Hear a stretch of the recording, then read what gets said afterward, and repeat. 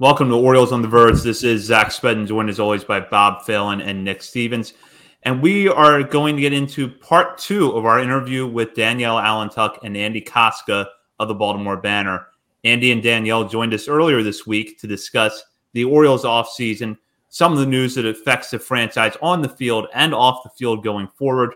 This episode is going to focus strictly on the stuff that's going to take place on the field, including some of the big battles in camp this spring. And I'll just dive in with what I think is the biggest question concerning the Orioles roster right now, which is, what are Jackson Holliday's chances of making the opening day roster? So I think differently than most people. I think he is on this team by the All-Star break. I think he's even there by June. I think that they probably will send him down to AAA for a little bit, whether it's a couple weeks, whether it's a month and a half. I think that he had very minimal experience there, and maybe he doesn't need more. Maybe the team sees that he's ready, but I think that he'll pop up later in the season, and we'll see like a Mateo or Ramon make this roster out of spring training in his place. That is the prudent answer. It's probably the correct answer. I think he's making this team out of opening day. I think he's starting at second base. Why not? He's an unusual talent. Why not have an unusual path to the majors? He's next. This kid is next level. It just talk to him, and it doesn't seem like a 20-year-old. He plays the game at a very high level. I know Danielle has talked to people that saw him when he was a kid. And she knows that he's been in a clubhouse for eons. So I do think Jackson is part of this team at opening day. Maybe that's not going to happen. It could be better for his development if he has another 100 at bats or whatever, maybe probably less, but at AAA. But I think you kind of throw him in the water and see what happens, and give him starts at the major league level, and hope that he might bat ninth, and maybe he's not going to hit all that well. But I don't think his confidence is necessarily going to be rattled. If anything, if he struggles, I think it'll just it'll light a fire in him to be even better. You worry sometimes about, think of Colton Cowser, coming up and struggling, and you kind of worry about is it going to affect him? I think, the offseason was great for Colton, and he's going to figure it out in 2024. But for Jackson, I don't think, a starting 100, at the major league level is necessarily going to affect him, especially with how good the team is around him. I don't know necessarily if you're that worried about the drop off of a Jorge Mateo batting instead of, a Holiday. I mean, at best, Jorge Mateo is probably hitting 220. So is it really, worth that difference there? Maybe. That's why I talk about the team and don't manage the team. But I think it would be pretty amazing to see him make the team, and I think he has a pretty good chance to. It's funny, right? 3-4 years ago, before the newest agreement between the owners and the Players Association, no doubt he's not starting the year on the opening day roster, because you're going to gain that extra year of control. But now it's like, do you start him in AAA, forfeit his right to win a Rookie of the Year bonus pick, a la Gunnar Henderson, and then have the potential that he comes up, lights the world on fire anyway, wins it, and you come home with nothing, versus you forfeit the extra year of control and you try to allow him to try to get you that bonus pick? Do you think, first of all, I don't know where I'm going with this, but the Orioles schedule is seemingly very easy in the first 6 weeks. So between the bonus pick potential and the easy schedule to kind of ease him in, Danielle, am I changing your mind? No, and for one reason, and I've written this multiple times, and I've said it out loud multiple times, I don't think the Orioles are bringing him up until they are 1,000% confident that he is ready to start every day defensively and offensively, and that there is nobody who could play it better than him at that moment. I mean, they're not bringing him up to sit on the bench. They're not bringing him up to platoon with somebody. They're bringing him up when he is an everyday starting, probably second baseman on his team. So I think it has more to do with they're waiting for that exact moment, and less to do with the other outside factors. And it could be opening day. Like, I could be wrong. He could come into camp and blow everybody's socks off and prove that he's ready right now and doesn't need that extra AAA time. But I think if you just look at the way the Orioles have done with their other prospects, I just expect them to need a little bit more time there from their point of view. Totally fair. Just to jump in and play devil's advocate to the other side. I mean, last year at spring training as a 19-year-old, this man was so smooth defensively, like so smooth. I think spring training results don't mean anything. I'm sorry. I think if he blows him out of the water in spring training, why not have him on the team? So I mean, you're probably right. Mike Elias is a little bit more like, hey, let's have proven results in minor league games that matter instead of spring training games. But he impressed everybody as a 19-year-old. He's a year older. I think he will somehow shock everybody, even though the expectations are through the roof already. Certainly going to be an exciting storyline to follow starting next week when the position players arrive. But with DL Hall going in the Corbin Burnes deal, which we talked about days ago, thank you guys, by the way, for coming back a couple of days later. I hope you guys have done well in the intervening days. But with DL Hall going into Corbin Burnes deal, the Orioles are left with the spot in the back end of their bullpen. Does it seem more likely that someone who would otherwise be on the outside looking in will now make the opening day roster, or should we expect them to bring someone in from the outside between now and opening day to kind of fill that role? I mean, I honestly don't know at this point. I think that they have enough options that they could pull from where they don't necessarily need to. I could see them maybe more going to get like some depth bullpen help, maybe somebody they can stick in the minors and bring up at some point, or maybe that'd be somebody who is penciled in now to make the bullpen, who they would stick in the minors to start and then bring them back and forth for his options. I think that to me is now a big question mark going to spring training, and I'm not sure what the answer is. Yeah, it's a question. Yeah, it's a question. I would imagine they have the pieces internally that they don't necessarily need to go out and get somebody. You have 8 relievers, probably. I think we could rattle off relievers right now that make the team if you wanted to. But yeah, I think they have the pieces internally, especially with the Dylan Tate coming back, that you feel pretty good about as long as he's healthy. That you feel pretty good about the back end of the bullpen, especially if Tyler Wells doesn't make the rotation. Which again, as I said a couple of days ago, that I think Tyler Wells is a candidate for the rotation and can push for it. But if he makes the bullpen, that's another late inning arm that you feel really confident in. So they have the options, but I'm sure if a guy pops up for a reasonable price, a trade, cash consideration trade, whatever it might be, Mike Elias would jump at it and make sure that he does his due diligence there. I mean, we saw it with Danny Coulombe work to perfection. Before Nick goes to his next question, let me list the relievers real quick because it's gonna play into it. I see 9 relievers for 8 spots. Craig Kimbrell, Ynier Cano, Tyler Wells, I guess, competing for starter as well. Cole Irvin, Danny Coulombe, Jacob Webb, Cionel Perez, Mike Baumann, Dylan Tate. And I believe and there's also Keegan Aiken. He still exists. Not many options there. Would you consider Bruce Zimmerman or Nick Vespi? Vespi, yes. Did you say Mike Baumann? I did, I think. Okay, yeah. Baumann, I think, is in the bullpen. But I think there's also a couple other names, some of these non-roster invites we might see come into the picture too. That's true. Wanderson Charles could be. I mean, that fastball is elite. Very, very fast. He just has to throw strikes. Or that reminds me of other players. Brian Baker too. Yeah, Brian Baker has an IPA named after him. Has to be good. So yep. Well, a lot of those guys though don't have options. I think we might have touched on this earlier, but Aiken, I'm actually not sure. I feel like we've had a lot of conversation about Aiken not having an option. Fangraphs says he does. I'm going to trust Fangraphs, I guess, for right now. It's got to be the only reason he's still here.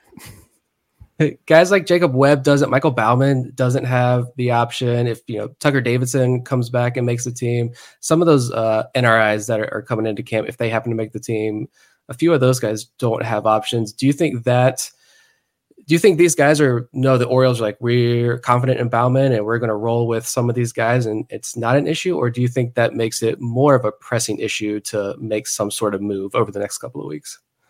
I don't necessarily. Yeah, I was just going to say, I don't necessarily think so, just because DFAs exist for a reason. And unfortunately, when you're a bullpen arm, that's just sort of the life that you live. Exactly. Yeah. I mean, some of these, it's a little bit of a revolving door with as you get deeper into the bullpen. I mean, this is kind of the life they live, and it's tough. But I think there's no reason Baumann can't make the opening day roster. And a lot of these guys are on really team friendly deals that they're probably not afraid to DFA somebody.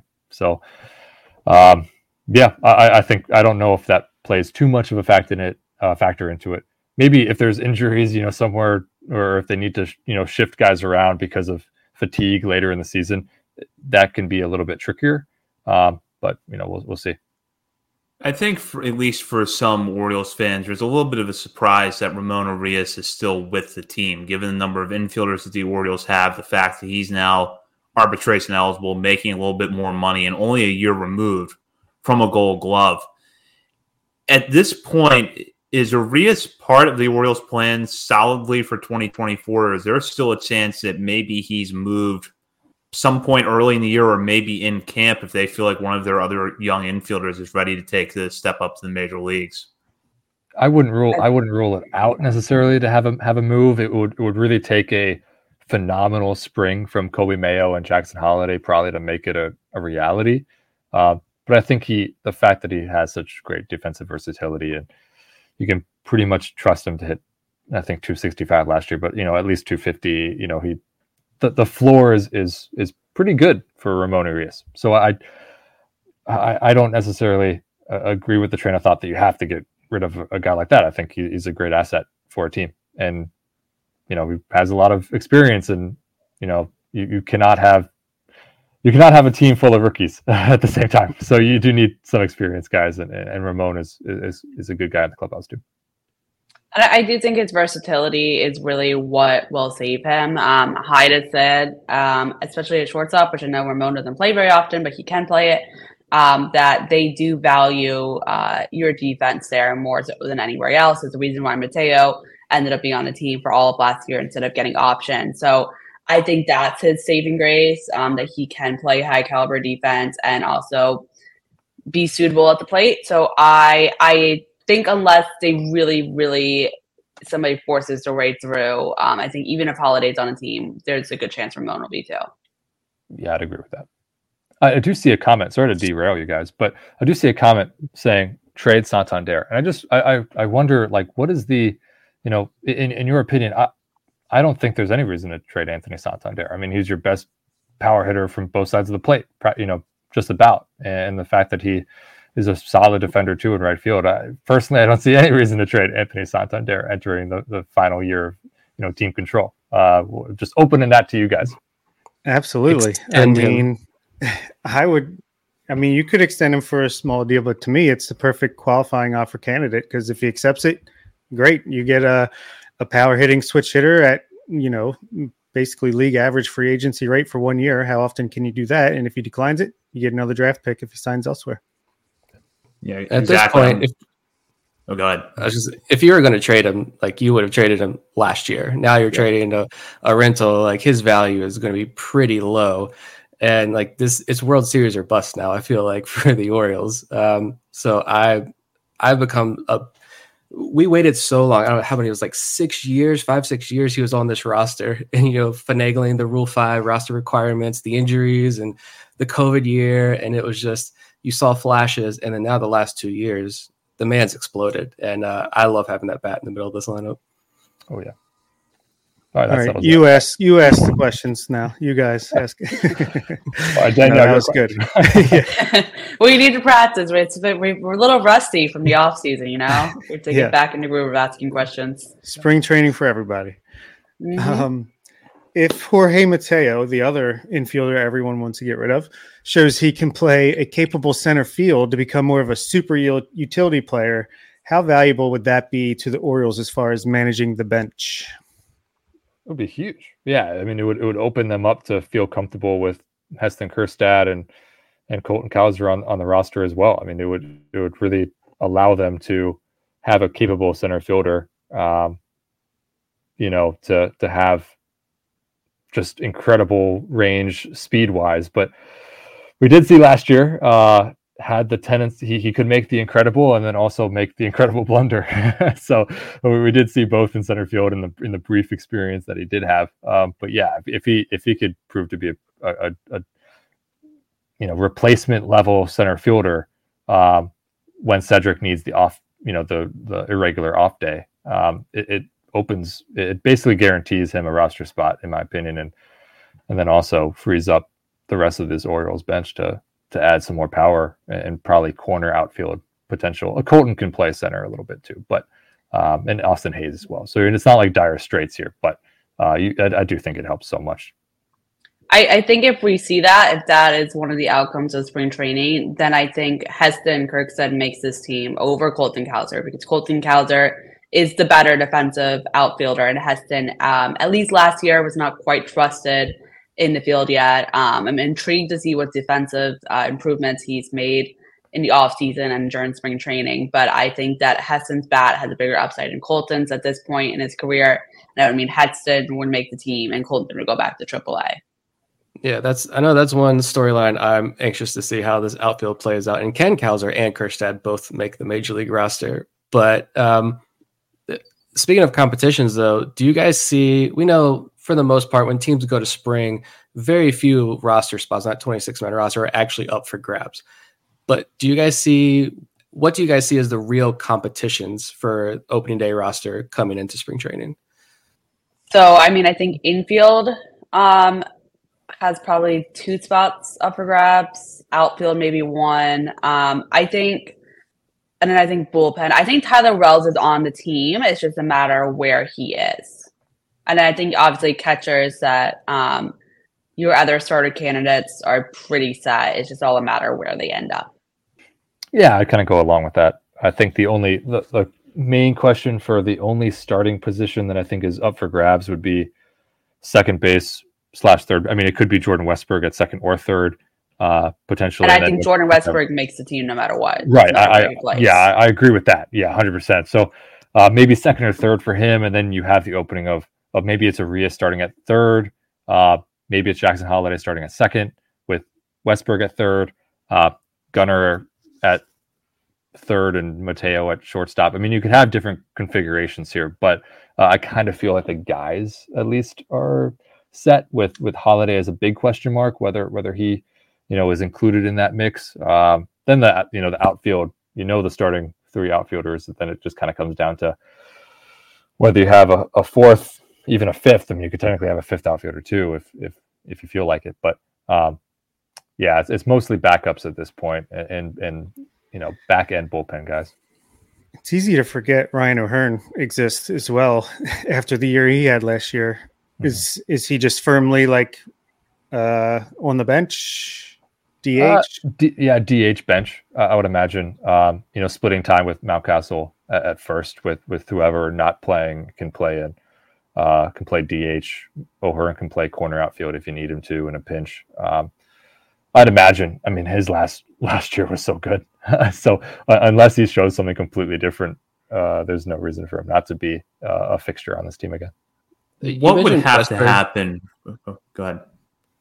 I was going to use this as an opportunity for Andy to wax poetically about Jordan Westburg because I'm not going to say I was skeptical. I wasn't skeptical of him as a prospect. It just seemed like if they were going to make a trade, it was going to be Westburg like a year or so ago at this point.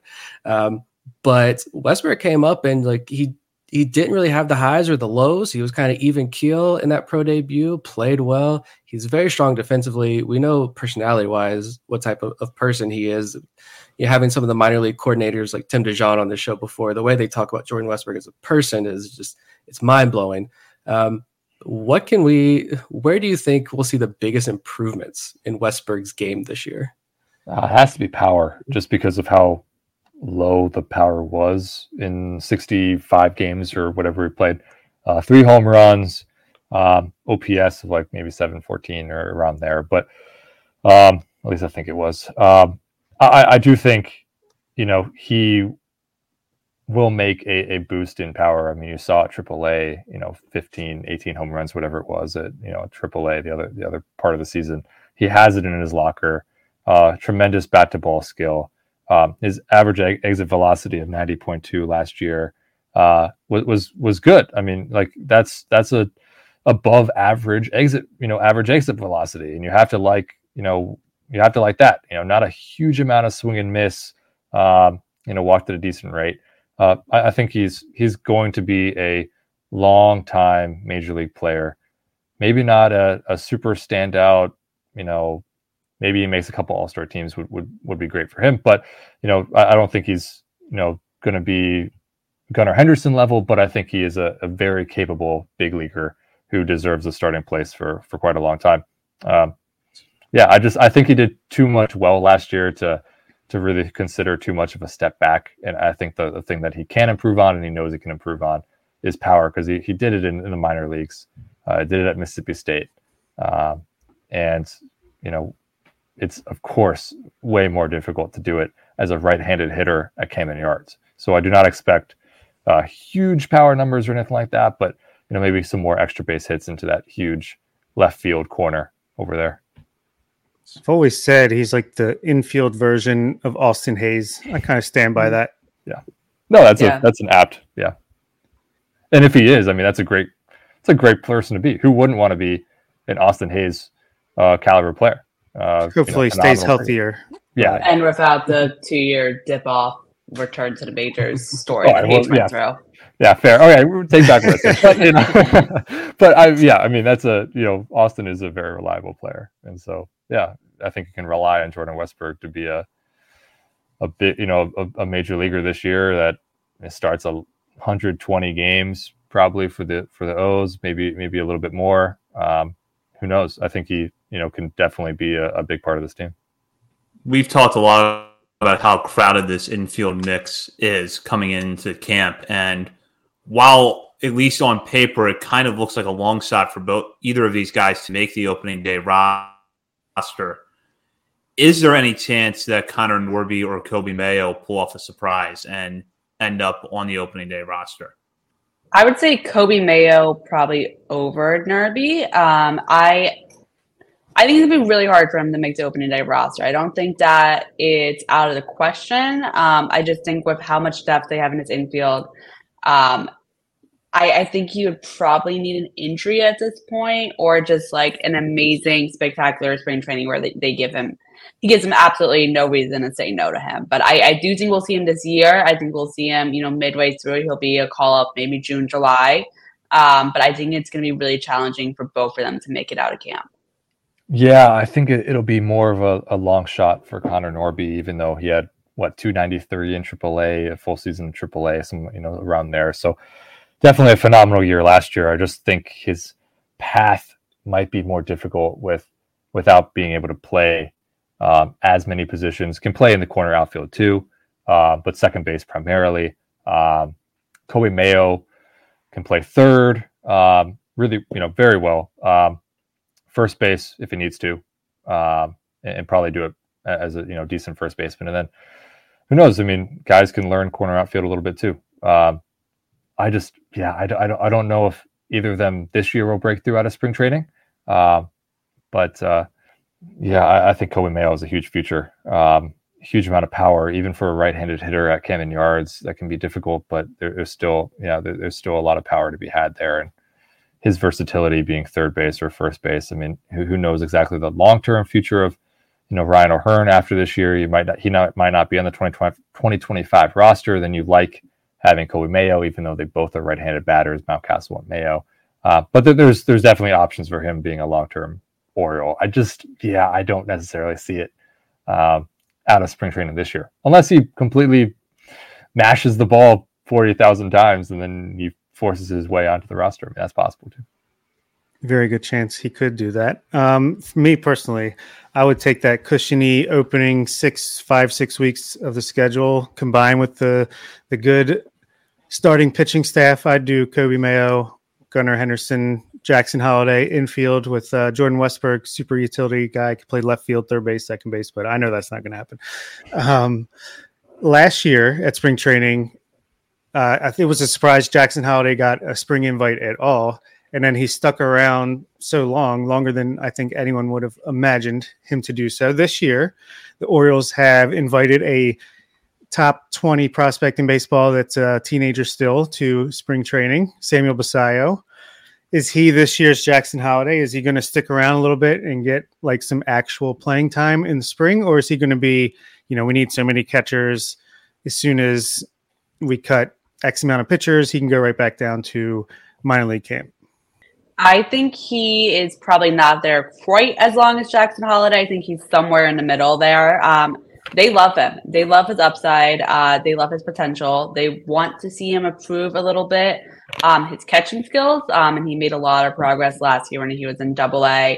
But I think he's going to be, paired up with Adderley and James McCann all spring. I think he's going to be working with the Orioles' top pitchers.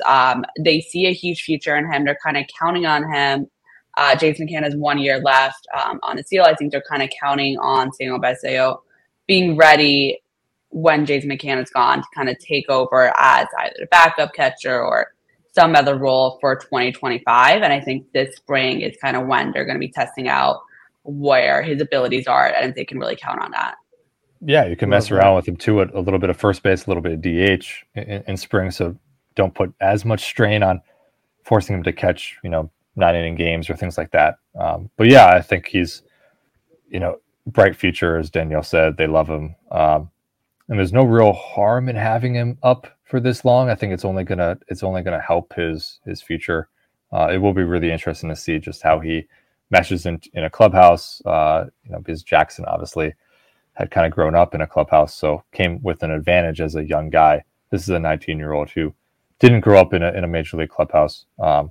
Has been in clubhouses his entire life, though, so it's kind of the same thing. But yeah, I think he's going to be a really interesting guy to watch, and I think he's not going to make the opening day roster, but could be a guy that as Danielle said, kind of takes over as that backup catcher / DH / first baseman in a couple of years. Real quick, on the other end of the spectrum, Andy, who's this year's Reed Garrett? Who are you stomping for to make the bullpen? Oh man, I was a big Reed Garrett guy. Last who year. was the other guy that ended up with Milwaukee or Seattle? Eduard Bazardo. Yes, that's right. I still am a Bazardo guy, man. He's good, man. He's good. He was good, and I think he's going to be an asset for Seattle. I think he's with Seattle now. That's right. Count it now, man. Right. He's Bazardo has stuff. I was a big fan of him. Just watching his bullpen sessions and watching him work. Obviously, the guys that know a little bit more than me decided not to have him on the roster. So it is what it is. But I don't know who's going to be. I don't know who's going to be this year's Reed Garrett. I take a couple days to watch bullpen sessions. I am all in on the one seam fastball that Nick Vespi has introduced, and so maybe I'll be stopping for Nick Vespi. But Wanderson Charles could be a really intriguing guy with his four seamer, his so much life. It depends on if he can throw strikes, but I think that four seamer is very interesting, and you love a guy that has high velocity. So maybe he is in there. Who knows? You could also have a resurgent for Brian Baker that shows that last year was a bit a huge anomaly, and he can get back to his best. So yeah, there's a lot of fringe bullpen arms right now that could show up and have great times. Comment there, thoughts on Ronald Guzman. I guess that could kind of lead to Danielle, if looking at the NRI list, or maybe some under the radar names, is there anybody that stands out to you as intriguing that you're anxious to get eyes on this spring and talk to this spring? I mean, Andy's brought him up a couple times, but I'm really interested in talking with Charles this year. He has kind of been an under the wire guy. To me, he could be kind of the next Cano, kind of the guy who comes out of nowhere and has a standout year if they can just kind of get him under control a little bit. I personally, I mean, this is my first spring training with Orioles. I've been in Colorado for a couple of years. So I'm really excited to see these prospects in person because most of them I've never met. I've never watched play. And then I don't think I've kind of, I've heard so much about them from talking to coaching staff and other people in the organization. But I'm really intrigued to see what they look like in person and the improvements that they've made from last year. And Ronald Guzman, just to quick jump on that comment, a very fascinating guy. Former first baseman, now throws 98 plus. Why not? Maybe he can hit some dingers too and become the next Shohei Ohtani.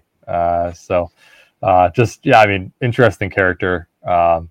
Was worth a minor league deal with an invite to spring, I guess it was, and why not? He could he could be one of those fringe guys that really impresses in spring. It'll be interesting to watch. Some pitching prospects, sorry, Nick, that are invited to spring this year: Chase McDermott, Cade Povich, Justin Armbruster. Do you think any of them have a chance to, if not make the team, at least impress enough where it's like, okay, we need an arm? These guys showed out in spring; they're doing well, and give them a chance. I know Justin Armbruster's has a lot of support on this show. Not just an org guy. I think the likelier path is that, especially Chase McDermott, that we may see him get a look as reliever this season.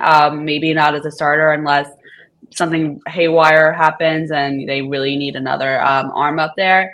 He was invited to Berlin Caravan, which means that he is high on their radar and that they are interested in his future and that they see him as part of their future. So I wouldn't be surprised if he particularly gets a look as a reliever, maybe even a long reliever this year, just to sort of get him that experience up in the majors before they have a spot for him as a starter. I just had one more quick question before we wrap up. We had some patrons that wanted to ask some quick questions as well. But Adley, just out of personal curiosity, only 18 players in baseball had more plate appearances than Adley did last year.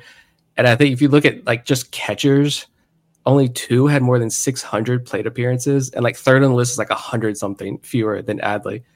Do you guys think that we see him take more days off this upcoming year and for what is hopefully a deep playoff run? Or you guys are there in the clubhouse talking with him. Is that who he is? He's that guy that's going to go out there for 600 plus plate appearances every year for the next couple of years. Look, Adley sees DHing as a day off. So I wanted to, the number may go down a little bit, but I wouldn't be surprised if it stays the same. All right. So to wrap up, we had Tony. Where'd he go? Tony in the Patreon group. Shout out, Tony. He wanted to ask you both, what are some under the radar storylines to watch this spring? We might have touched on this a little bit, but any other storylines that we didn't touch on that you are personally interested in following up on as players start arriving here in the next couple of days? Yeah, Cade Povich and Chase McDermott. I'm interested just to see, what they kind of look like and whether they could, mess around for, a look as a fifth starter. I think it's a super long shot, whether, for a rotation spot. But I'm very interested to see if they can develop into a pretty reliable major league arm. And it's not a make or break spring for either of them. They can spend more time in the minors. It's not going to be a huge hindrance on any development. Probably will help them, honestly, spending a lot more time as a starter in the minors rather than being a bullpen guy in the major league level. But it could be interesting to see if one of them is one of those dark horse long guys out of the bullpen. I am intrigued to learn more about Drew French, the new pitching coach. I think to me, a pitching coach is a very important part of his team. He's never been a major league pitching coach, but he has a deep history of Elias and some of these other staff members. We don't really know much about him yet, and I'm intrigued to hear about him, hear how his coaching style differs. Any coaching profiles you guys want to throw out there? I am all about that. So, story ideas for the spring. We got you. Personally, I'm looking forward to David Rubenstein's press conference when that's officially announced. But from Yoni in our Patreon group, who has the better season, Danny Coulombe Coulombe, or Cionel Perez. And I guess Andy's answer is Nick Vespi. So Danielle? Good question. I think Danny Coulombe is the safer answer, but I would not be surprised if we saw Cionel take a step forward this year. So that's kind of a wishy-washy answer because I didn't fully answer it, but that's kind of where I'm at right now. You answered for me. Oh, okay. But, Danny Coulombe of that question. I think Danny Coulombe has the better year. I'll leave it there. I do like that someone on Twitter, sorry for not remembering who it was, tweeted out that Perez's improvements in the second half had to do with moving from a 4-seamer to a 2-seamer, more of a sinker. So be interesting to see if that continues. Well, Andy, Danielle, thank you both so much for your insight. You and your colleagues at the Banner do really excellent work covering the team. And it's a little bit of everything over at the Banner right now. You've got the live chats that you run sometimes during the week. You've also got the articles. You've also got The Point, which is a sports newsletter that goes out a few times a week. So can you tell our listeners what's to expect spring training coverage-wise over at the Banner? Everything. More the same, yeah. We have big plans. We have probably the largest team, I believe, coming down to cover spring training this year. Paul Mancana, our social media manager, will be there. We have a photographer there. Andy and I are both here basically the whole time. John Mioli will be here. Our columnist Kyle Goon will be here. So we plan on covering everything and anything related to the Orioles. Yeah, expect deep dives in features from Danielle and I. There's going to be analysis from the entire group. John Mioli knows minor league baseball prospects like nobody's business. Except for you guys, of course. Expect, now's a great time to subscribe because you get 6 months for $1 and then you get right to postseason and then you can pay us more money to continue subscribing for postseason. Truly the best coverage. So if you're not signed up, definitely do it. You guys are the best. Thanks for joining us. Thanks, guys. Thank you. That does it for this episode of Orioles on the Verge. We will be back next week. In the meantime, you can check us out on Facebook, X, Instagram, Threads, and TikTok. We're also over at Substack, oriolesontheverge.substack.com, and you can become a member of our Patreon community where we are continuing our top 50 prospects countdown.